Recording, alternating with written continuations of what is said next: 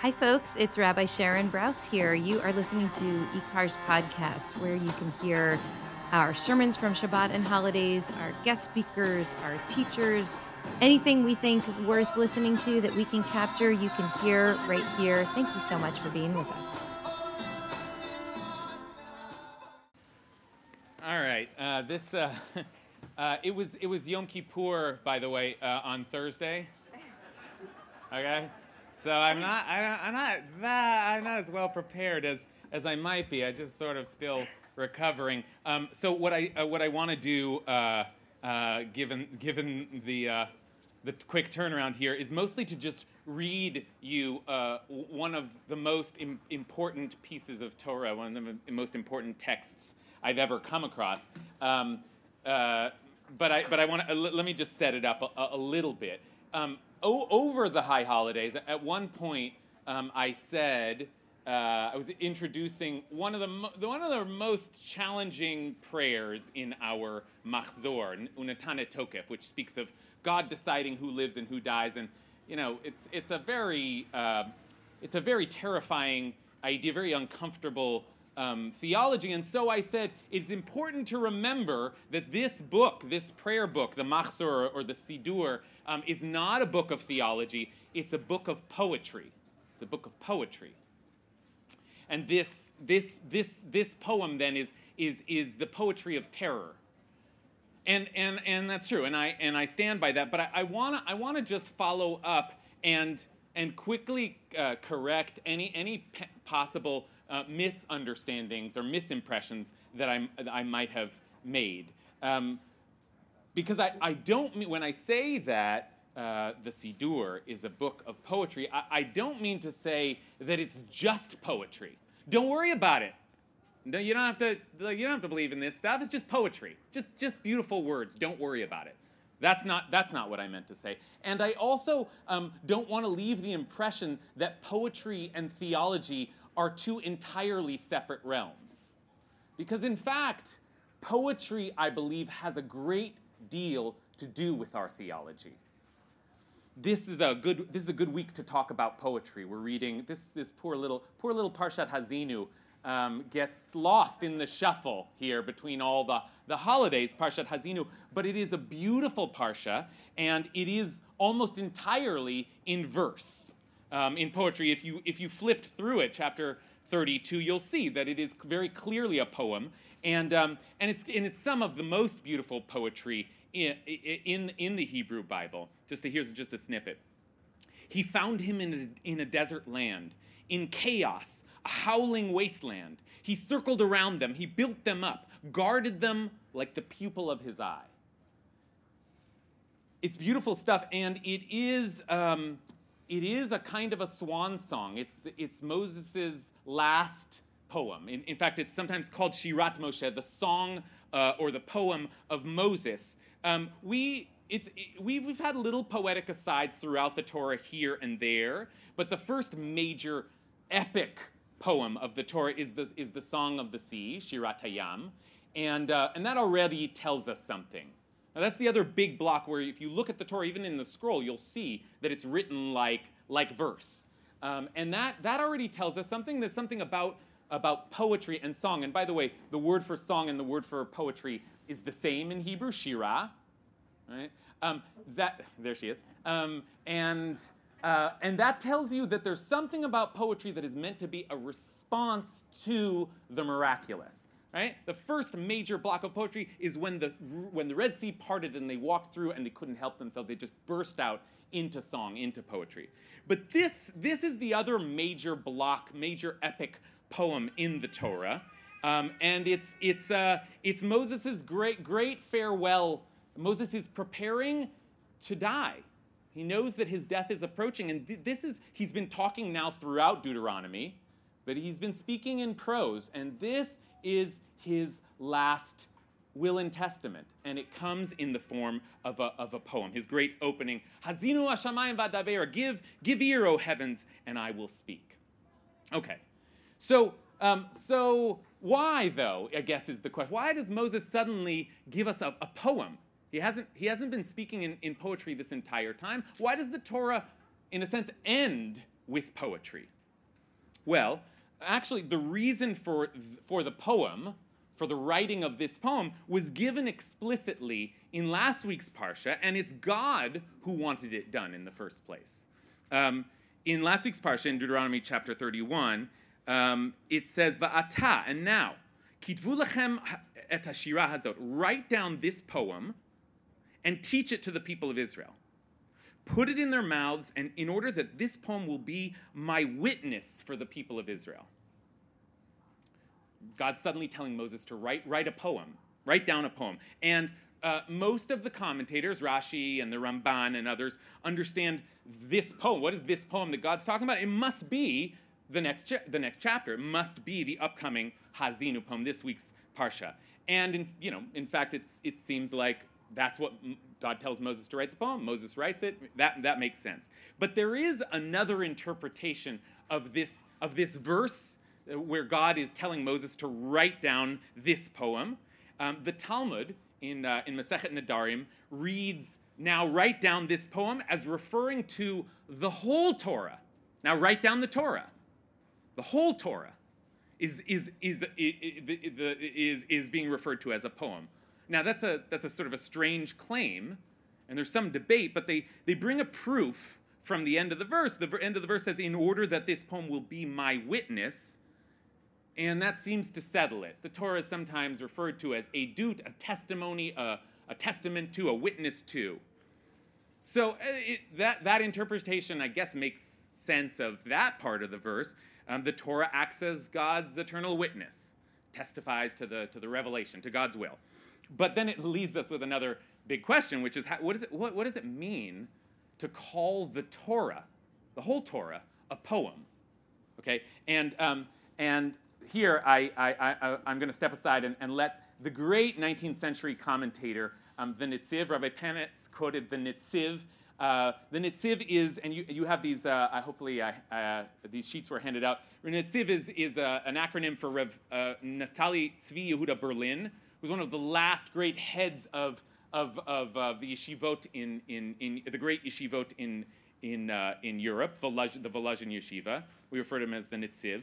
And this is his introduction to his commentary on the Torah. And he's responding to this piece of Talmud that says the whole Torah is a poem. Very lovely idea, but he says, we still have to understand, though, how the whole Torah could be called a poem. Because surely it is not written in the language of poetry. Okay, the fact that we recognize Hazinu as a poem means the rest wasn't poetry, right? Rather, he says, it's not that the whole Torah is written in verse, but the answer is that the Torah has in it the nature and the richness of poetry. What does he mean by that? And here I think things get really interesting. For the Torah speaks in an indirect language, militza. Militza is hard to translate, but it's like an enigmatic, sort of lofty, but sort of oblique language, an indirect language, almost like through a veil. And it is well known to anyone who has studied it that this kind of indirect language is very different from the language of prose. How so? For in a poem, the idea is not fully explained the way it is in prose. And so, this is an incredible phrase, one has to analyze it from the side. Lasot he'arot min hatzad. And here I think he's being a little poetic because it could mean making little notes in the margins. One has to make little observations and write them down on the side. But I think he also means to say you have to come at it sideways. You have to kind of look at it sideways. And so one has to analyze a poem from the side, saying that one rhyme means this and another rhyme means that. And this is not just creative interpretation, drush. This isn't just the rabbis having fun. This isn't just the interpreters of poetry having fun. That is simply the nature of poetry, even the most basic poetry. This is the nature of the whole Torah as well, whose stories are not fully explained. Rather, one has to make insights and explanations based on the intricacies of the language. And again, this is not just drush, this is not just creative interpretation. On the contrary, this is the most basic way to understand the verses. So that's the nature of poetry and the nature of Torah. And then he adds, and there's also a unique kind of richness to poetry. In poetry, there's also a richness that comes from it having been adorned with all kinds of hints in a way that isn't done with prose. Like, for example, the custom of using, this is classic Hebrew poetry technique, using the first letter of each line to spell out the alphabet or to write out the poet's name. Okay, so somehow in the structure of the poem, embedded in the poem, there's a kind of a second layer of reading, a code, a hint to you to tell you something else that isn't obvious from the straight reading. There's a richness that is special to this indirect language and not to prose. So it is exactly with the whole of the Torah, all of it. Aside from the most basic, simple reading, there is in every word, or there are in every word, many secrets and hidden ideas. And here's the punchline. Because of this, there are many instances when the language of the Torah is not to be read literally. And all of this is not true for the Holy Torah alone, but with all of sacred Scripture. Okay, and here we're back in theology. We're talking about poetry, but we're entering into a great theological debate. It's one that I heard a lot in my yeshiva days. It's one that a question that gets sort of bandied about in the great kind of Jewish conversation. And on one side, you have fundamentalists who insist that every single word of the Torah is literally true and you have to believe it or else you are a heretic. And on the other hand, you have the kind of historical, critical approach to the Torah, which again says, this didn't happen, that's not true, I can prove, that doesn't make sense, this contradicts this. And both of those schools are wrestling with the question of whether we can we possibly take the Torah literally, to be literally true. And people ask me this sometimes, Rabbi, do you really believe that the Torah is literally true? And I want to just say, that is the wrong question. You know? Think about it with another poem. I was thinking about William Carlos Williams has this famous poem, The Red Wheelbarrow.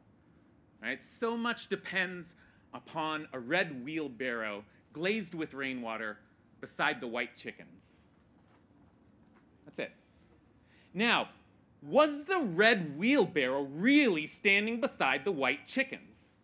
Did he just make up the red wheelbarrow? Or was there a red wheelbarrow? Well, that's not the right question. And what about so much depends on? Does so much depend on a red wheelbarrow? Is that really true?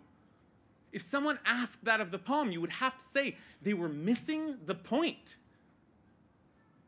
That's not the kind of truth that poetry communicates. So do I believe that the entire Torah is literally true? No. It's truer than that. It's much truer than that. How do you describe the wonder of creation, the fact that there is a world at all? You need poetry for that. How do you describe a great liberation?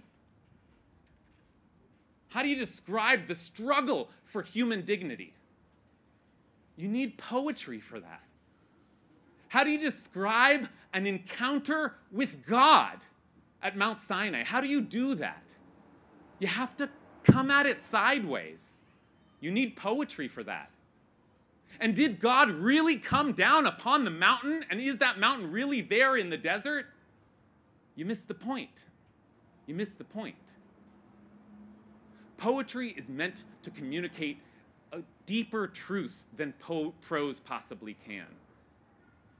How will we describe what we've been through the past couple of years? How do we describe this experience, this COVID era? I've seen a lot of prose, a lot of articles, but they all seem to be missing something. I don't think we've captured it yet. I think we need poetry to account for our experience. How do we describe our experience of hatred and violence and trauma that's plagued this country and this world for the last decade? We need poetry for that. How do we describe the urgency of the coming climate crisis? With graphs and charts and statistics and numbers? I don't think that captures it. It doesn't seem to be working.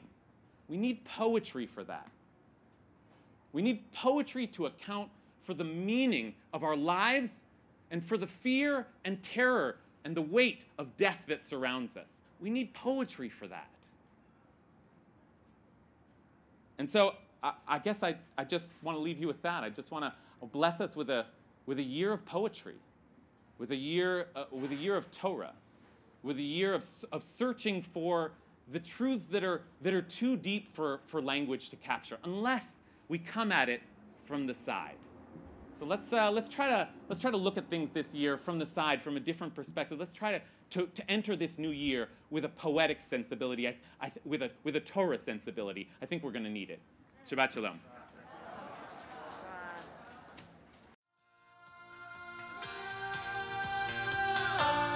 Hi, it's Mayim Bialik, actor, neuroscientist, IKAR member, and lover of all things Jewish. Do you like what you're listening to? Please consider donating to IKAR so that we can continue creating more podcasts and fulfilling our mission of harnessing untapped energy in the Jewish community to reanimate Jewish life, embody moral courage, nurture the spirit, and work to decipher what it means to be a human being in the world today. Why don't you visit our website at ikar-la.org and give today?